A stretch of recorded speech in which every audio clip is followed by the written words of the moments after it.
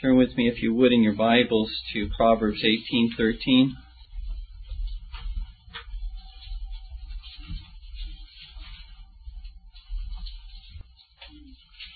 He that answereth a matter before he heareth it, it is folly and shame unto him.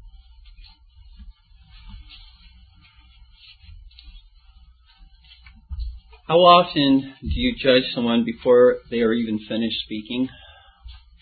How often do you form a conclusion before even hearing the other side of the issue? How often do you take someone's side without fully considering information from all those that are involved?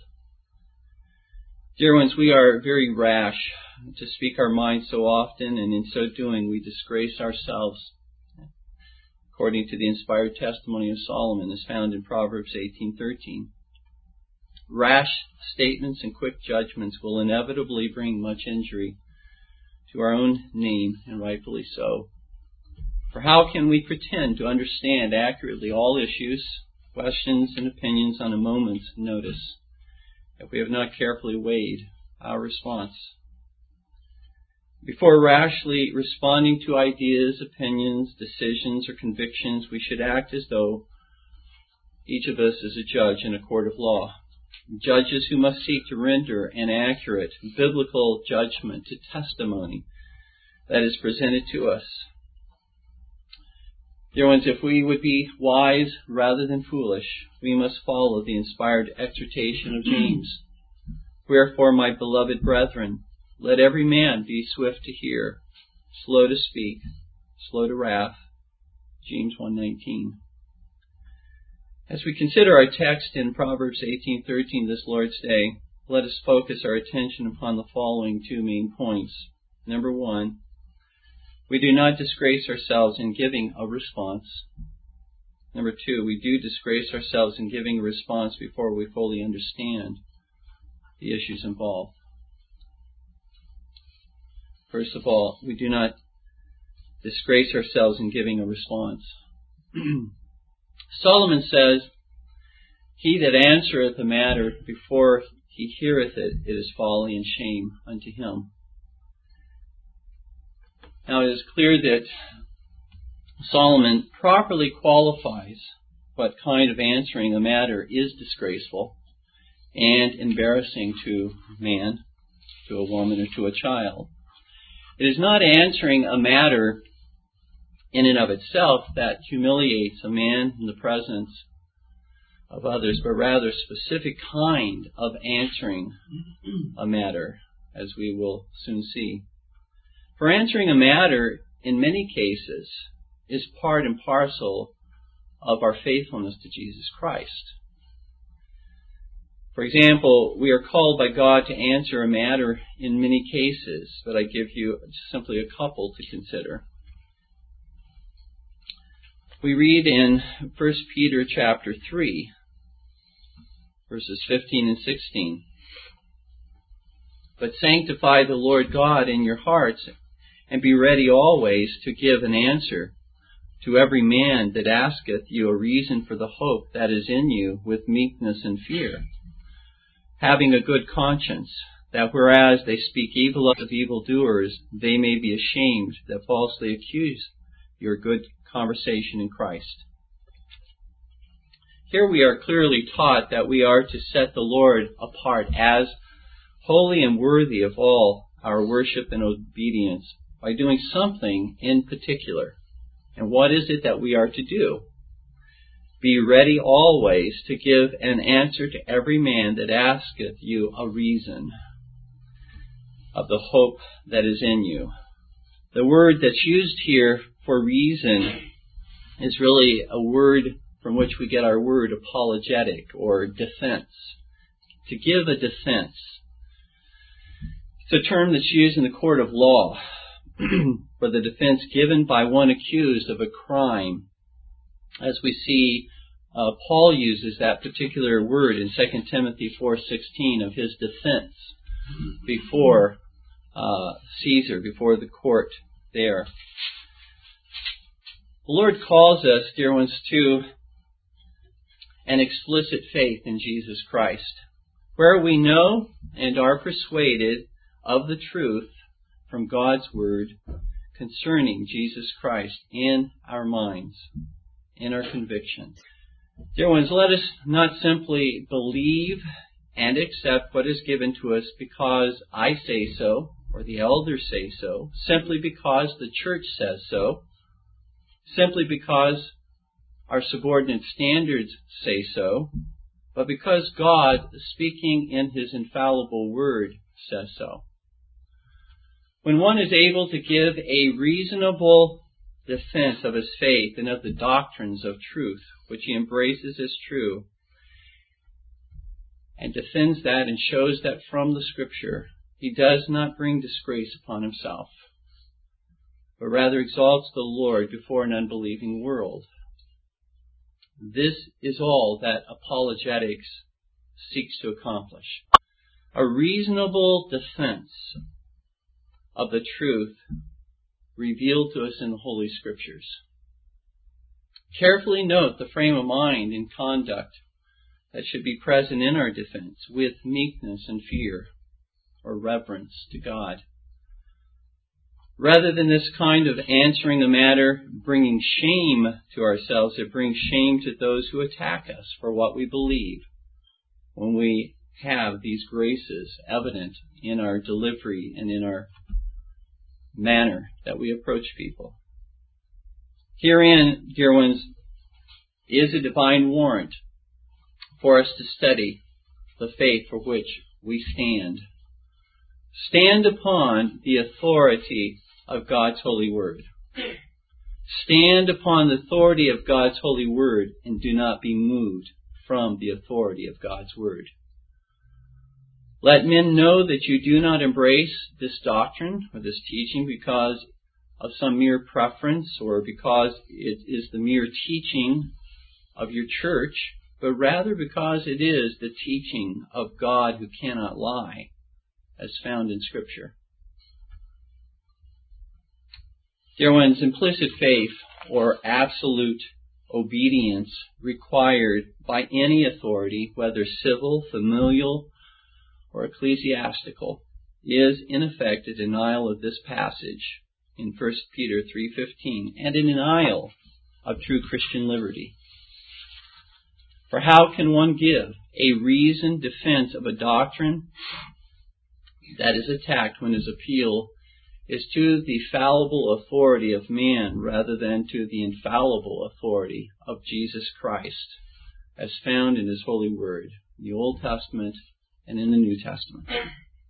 Even the apostles of Jesus Christ did not pretend to exercise such an implicit or absolute authority over the consciences of men, as we read of the approving example of the Bereans in Acts 17, verse 11. These were more noble than those of Thessalonica, in that they received the word with all readiness of mind and searched the Scriptures daily, whether those things were so. Likewise, the words of the Apostle Paul in 2 Corinthians chapter 1, verse 24, where we read, "Not for that we have dominion over your faith, but are helpers of your joy. For by faith ye stand," by faith in God and in His revelation you stand. We read in the Westminster Confession of Faith, chapter 31, verse 4, "All synods or councils since the apostles' times, whether general or particular, may err, and many have erred. Therefore they are not to be made the rule of faith or practice, but to be used as an help in both. For to believe a doctrine or to accept a religious practice as true simply because of the authority of the church is to make man the Lord of our conscience. When we read again in our confession of faith, God alone is Lord of the conscience.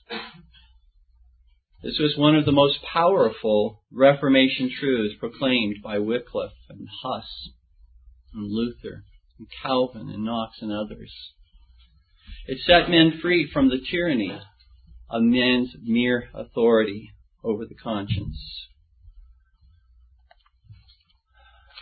Revelation chapter 12, verse 11 gives us a faithful testimony of martyrs. Martyrs of Jesus Christ. When it says, and they overcame him by the blood of the Lamb. That's our justifying testimony. Our justifying testimony, the blood of the Lamb. There's where our conscience goes for our justification. Blood of the Lamb. So they overcame the dragon, Satan, by the blood of the Lamb. Secondly, by the word of their testimony. That's their verbal testimony, their outward testimony that they gave, as we just looked at in 1 Peter 3:15. And finally, they overcame him by the blood of the Lamb and by the word of their testimony, and they loved not their lives unto the death. That's their sacrificial testimony. It wasn't a mere statement that they gave and that was upon their lips, but they were willing to die for that statement. They were willing to die for that profession. They were willing to sacrifice family, friends. They were willing to sacrifice jobs, financial security. They were willing to sacrifice whatever was necessary to uphold that testimony, that faithful testimony of Christ and in His Word.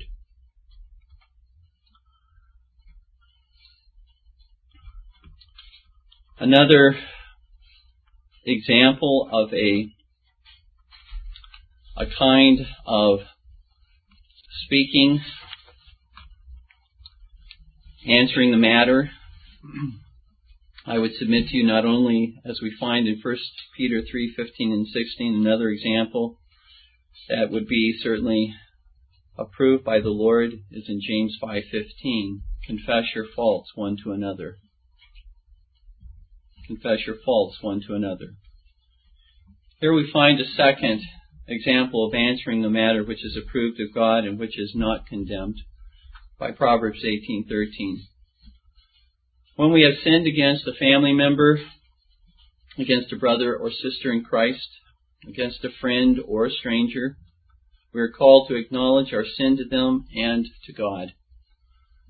We so often sinfully convince ourselves that if we confess that we have sinned against others, we will disgrace ourselves and lose the respect of others. If we do lose the respect of others, dear ones, because we confess to them our sin against them, then I would submit that their respect was not worth having in the first place. To the contrary, the respect of those that is worth having will be increased by our humble confession of sin. More often than not, the reason we do not want to confess our sin to others is because we want to save face before others, or we do not want to appear weak before others. And so the real problem at that point is pride and conceit. There, once Jesus Christ died and suffered the infinite wrath of God against the sin of pride in our lives, let us therefore recognize it when it raises its ugly head in our own lives and in our relationships with others. How this pride shines forth, dear ones, in our marriages, when we know we shouldn't have uttered those vengeful words, or shouted those angry words, or used that profane and ungodly speech, or hurled that horrible name, and yet refuse to humble ourselves and confess our sin to God and to our husband or wife. What a means of sanctification, dear ones, our marriages are to us, for they daily teach us how much pride yet lives within our hearts and manifests itself within us. If we would put such pride to death, in our refusal to confess our sin to God and to one another, we must look to the atonement of the Lord Jesus Christ, who delivered us from guilt, and all punishment that pride deserves, and confess our need of Christ. Confess our sin and our weakness and flee to Christ for His forgiveness and His help in overcoming those sins in our lives. We must look to the example of Christ, who, though being the eternal Son of God, humbled Himself to suffer a criminal's death. We must earnestly pray that God would expose our pride to our sight, that we may see in it all of its ugliness and contempt of God. For pride exalts itself above God. Pride exalts itself above the Almighty, dethrones even the Almighty. And dear ones, we must seek the grace of God to teach us to hate and despise that pride and that conceit with all of our heart. Part of the process in mortifying pride in our hearts and in our lives is to learn to humble ourselves in confession of our sin to God and one another, to be transparent, to be honest before the Lord. As we said in recent sermons, that we really cannot be honest before one another if we are not honest before God. How, dear ones, our marriages and every other relationship with God and man would grow if we could simply learn to apply increasingly this one truth to our lives. That of humbly confessing our faults one to another. Thus, there are many times in our lives in which we are called to give an answer to others, which is not disgraceful to ourselves, but glorifying to the Lord. But there is a specific time in which we are called to refrain from giving an answer to others. Let's consider now what that time is. The second main point. We do disgrace ourselves in giving a response before we fully understand the issues involved. King Solomon, a man renowned for his wisdom, gives us counsel inspired by the Holy Spirit of God when he states, "He that answereth a man before he heareth it, it is folly and shame unto him." Here we see there is a specified time when we are to bite our tongues, close our mouths, put our hands over our mouths, and wait to speak. That time is before we understand what has been said. In all such cases, Solomon says, we bring public reproach and shame upon ourselves, for we act as though we know something when we really don't. Nothing wrong with asking questions, obviously. Nothing wrong with seeking to understand what the person is saying. But in condemning and rebuking before we actually understand the issue, that indeed is what Solomon is condemning. Quite literally, Solomon says in Proverbs 18:13, quote, "He that returneth a matter before he heareth it, it is folly and shame to him." Returneth a matter before he heareth it. Here's a man who humiliates and embarrasses himself before others, or a woman who humiliates and embarrasses herself before others. Why? For he or she returns a matter before the matter has been heard or understood. What would you think of a tennis player awaiting the serve of his opponent, and before the ball is served, he suddenly runs to his left and delivers a big backhand, or to his right and delivers a mighty forehand? Wouldn't he become the laughingstock of his opponent and everyone who witnessed it? Or what about the baseball player who stands in the batter's box waiting for the ball to be pitched, and before the pitcher even goes into his windup, the batter takes a full swing at the anticipated pitch and takes off for first base? Why would he be considered in such a situation to be the laughingstock? Why would we consider such a thing to be absurd? Because he returned to swing before the ball was pitched. So likewise, I would submit Solomon is saying someone who gives an answer to a question or to a matter before he has fully acquainted himself with what has been said is going to be in a similar situation. In such a case, he returns a conclusion before he has studied, considered, and understood the issues involved. And to do so, Solomon says, is to make himself look like a fool in the presence of others. The longer I live, the more I want to put my hand over my mouth before saying anything. For the longer I live, the more I realize how much I don't really know. The more I grow in knowledge, the more I realize how little I know.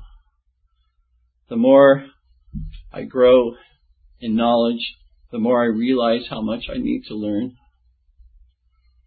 The impulsiveness and rashness of all of us is that is more revealed in youthfulness, because it's very characteristic of youth to do so. Certainly it's very much happens to us all, even as we grow older as well. But in our youth, so often, we seem to think or act as though we know it all. It's not pointing fingers at any particular person. It's simply, I think, a characteristic of our youthfulness. How many words I've uttered that I would love to have taken back and considered more carefully before having put them out into the public arena as a settled conviction. I suppose all of us, like Augustine, will have our own book of retractions. But may they occur less and less the older we grow, because we have better control of our tongues and increasingly learn to base what we believe. And before we move from one position to another, we remain steadfast and say, this is where I stand until the Word of God that I'm presently adhering to, until the Word of God can be shown and graded to me that I must move from this position to another position. Job's friends fell into the sin of answering a matter before they fully understood the issues involved, and in so doing condemned the righteous Job. They accused him of suffering due to some unrepented sin in his life, when actually Job suffered for righteousness' sake, because he was upright. And God, because of that uprightness, Satan came and sought permission to devastate Job with various types of maladies, illnesses, removing his wealth, his health. And why? Because he was standing for righteousness and truth. How often do we issue an indictment and judge our husband or wife, our child or parent, our fellow Christian, our elder or member, or someone at work before we have all the facts we need? It is not that we are never to make judgments concerning others, but according to Matthew 7:1, we are to seek, first of all, to take the beam out of our own eye before seeking to remove the mote, the speck, from the eye of our brother. This is not an absolute prohibition against ever declaring that the words and behaviors of others, the conduct of others is sinful. It is an absolute prohibition against judging others before you judge yourself by the same standard of judgment, and deal with your own sins so as to avoid hypocrisy. Our standard of judgment, dear ones, by which we judge, must be the Word of God. In another situation, the Lord Jesus You'll recall, does not forbid people from judging, but rather what he forbids is judging according to appearance. In John 7:24, we read, "Judge not according to appearance, but judge righteous judgment." In this particular manner, or in this particular case, we might ask ourselves, how would we want to be treated by others? Should we not do unto others as we would have others do unto us? If we cannot apply that standard to how we are treating others, then again we are simply practicing hypocrisy. All such rash judging of others falls under God's condemnation.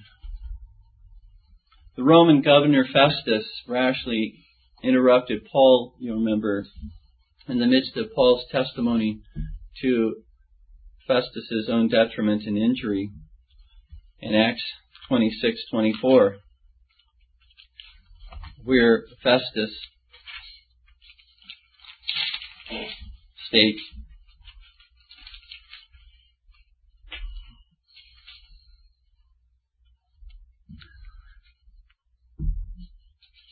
"And as he thus spake for himself," that is Paul, as he spake for himself in his defense, "Festus said with a loud voice, Paul, thou art beside thyself. Much learning doth make thee mad."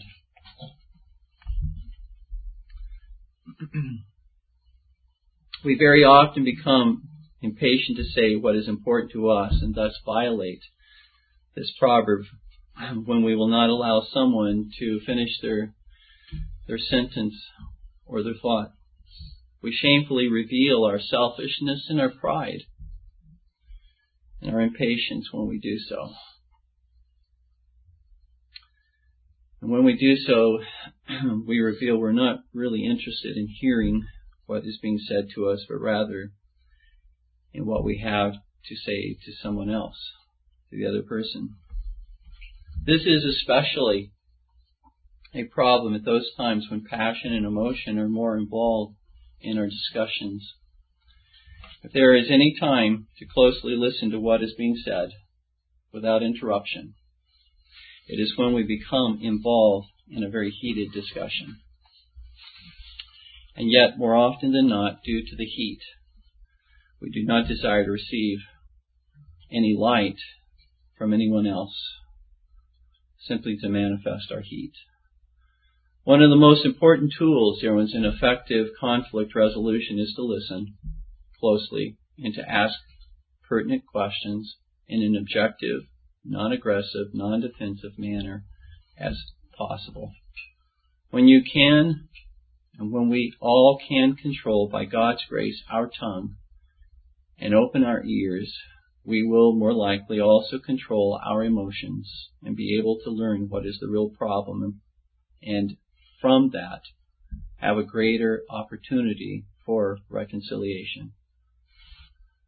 When considering various doctrinal issues that affect our faith and practice, let us carefully hear and ask questions before spouting off like Mount St. Helen. Deuteronomy chapter 13, verses 12 through 14 states,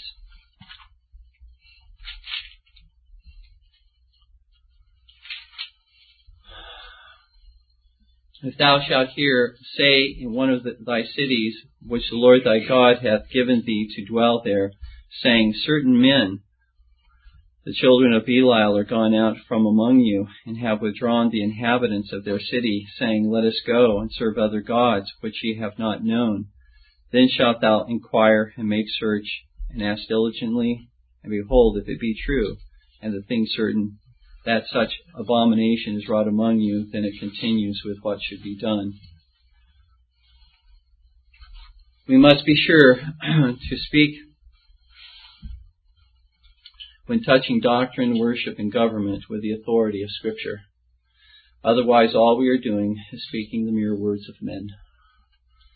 And when we do speak with the authority of God as found in His Word, let us speak the truth in love. The truth of God and the authority of God, dear ones, is ever to be defended, preserved, and promoted. Even with our very lives, as we have noted from Revelation 12:11, even when it costs us relationships, jobs, security, the honor and authority of Christ,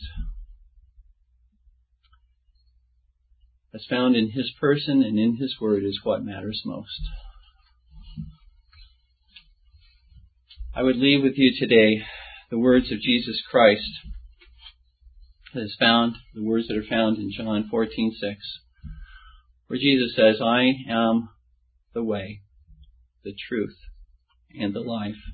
No man cometh unto the Father but by me. The Son of God, dear ones, does not need to research a matter before He speaks or acts, for nothing is hidden from His all-piercing eyes of truth and righteousness. All things are bare and naked before Him with whom we have to do. Let us then not hastily interrupt the Lord as He speaks to us by His Word and by His Spirit, as if we know more than He. Let us not exalt our knowledge over His knowledge. Let us humbly and thankfully receive all that He teaches us from His Word with an absolute obedience and submission, for only He is the truth and has the right to command such obedience. Let our faith not rest in the mere words of men, but in the authority of God's Word. Thus saith the Lord. This alone, dear ones, is our firm foundation. This alone can save us. Jesus Christ is the only way to the Father, the only way to forgiveness, the only way to have the joy of the Holy Spirit, the only way to have peace of conscience, the only way to have contentment in this world, the only way to have everlasting life in heaven above. The way of Christ is indeed narrow. The Lord says that it's very narrow and few there be that find it. But dear ones, there is more than enough room.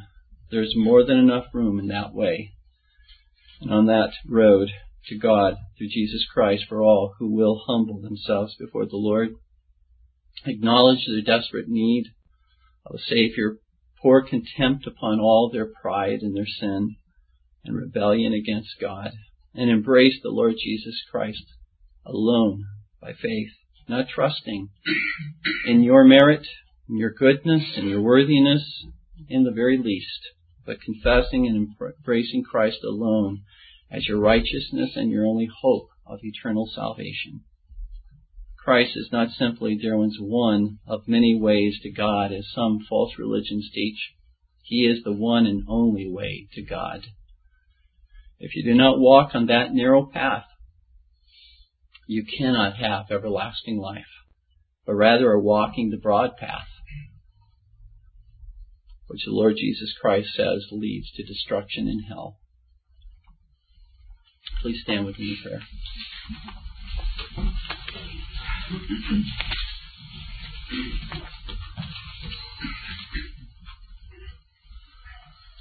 Our Heavenly Father, grant to us the grace to walk that narrow path.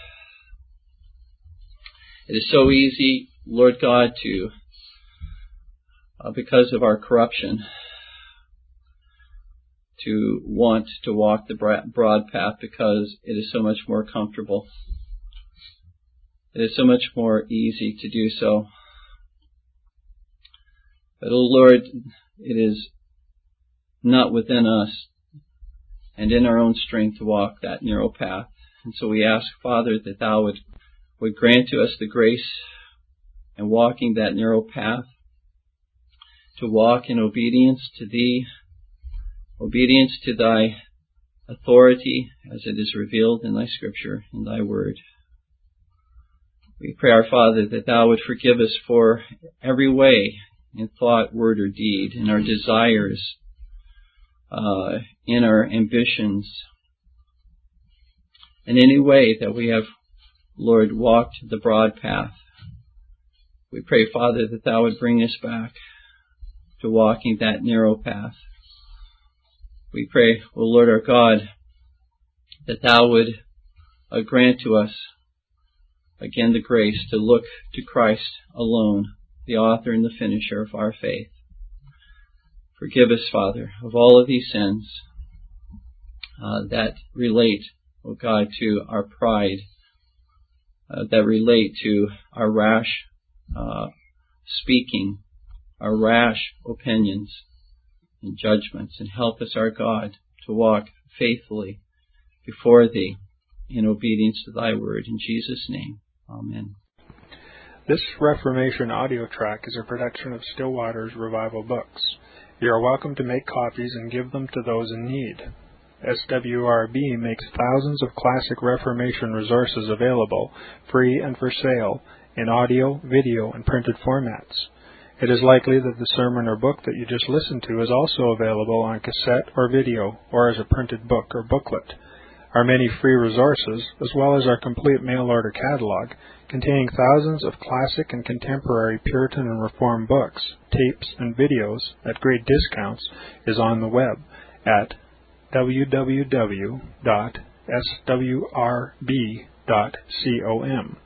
We can also be reached by email at swrb@swrb.com, by phone at 780-450-3730, by fax at 780-468-1096, or by mail at 4710-37A Avenue, Edmonton, that's Edmonton, Alberta, abbreviated capital A, capital B, Canada, T6L3T5. You may also request a free printed catalog.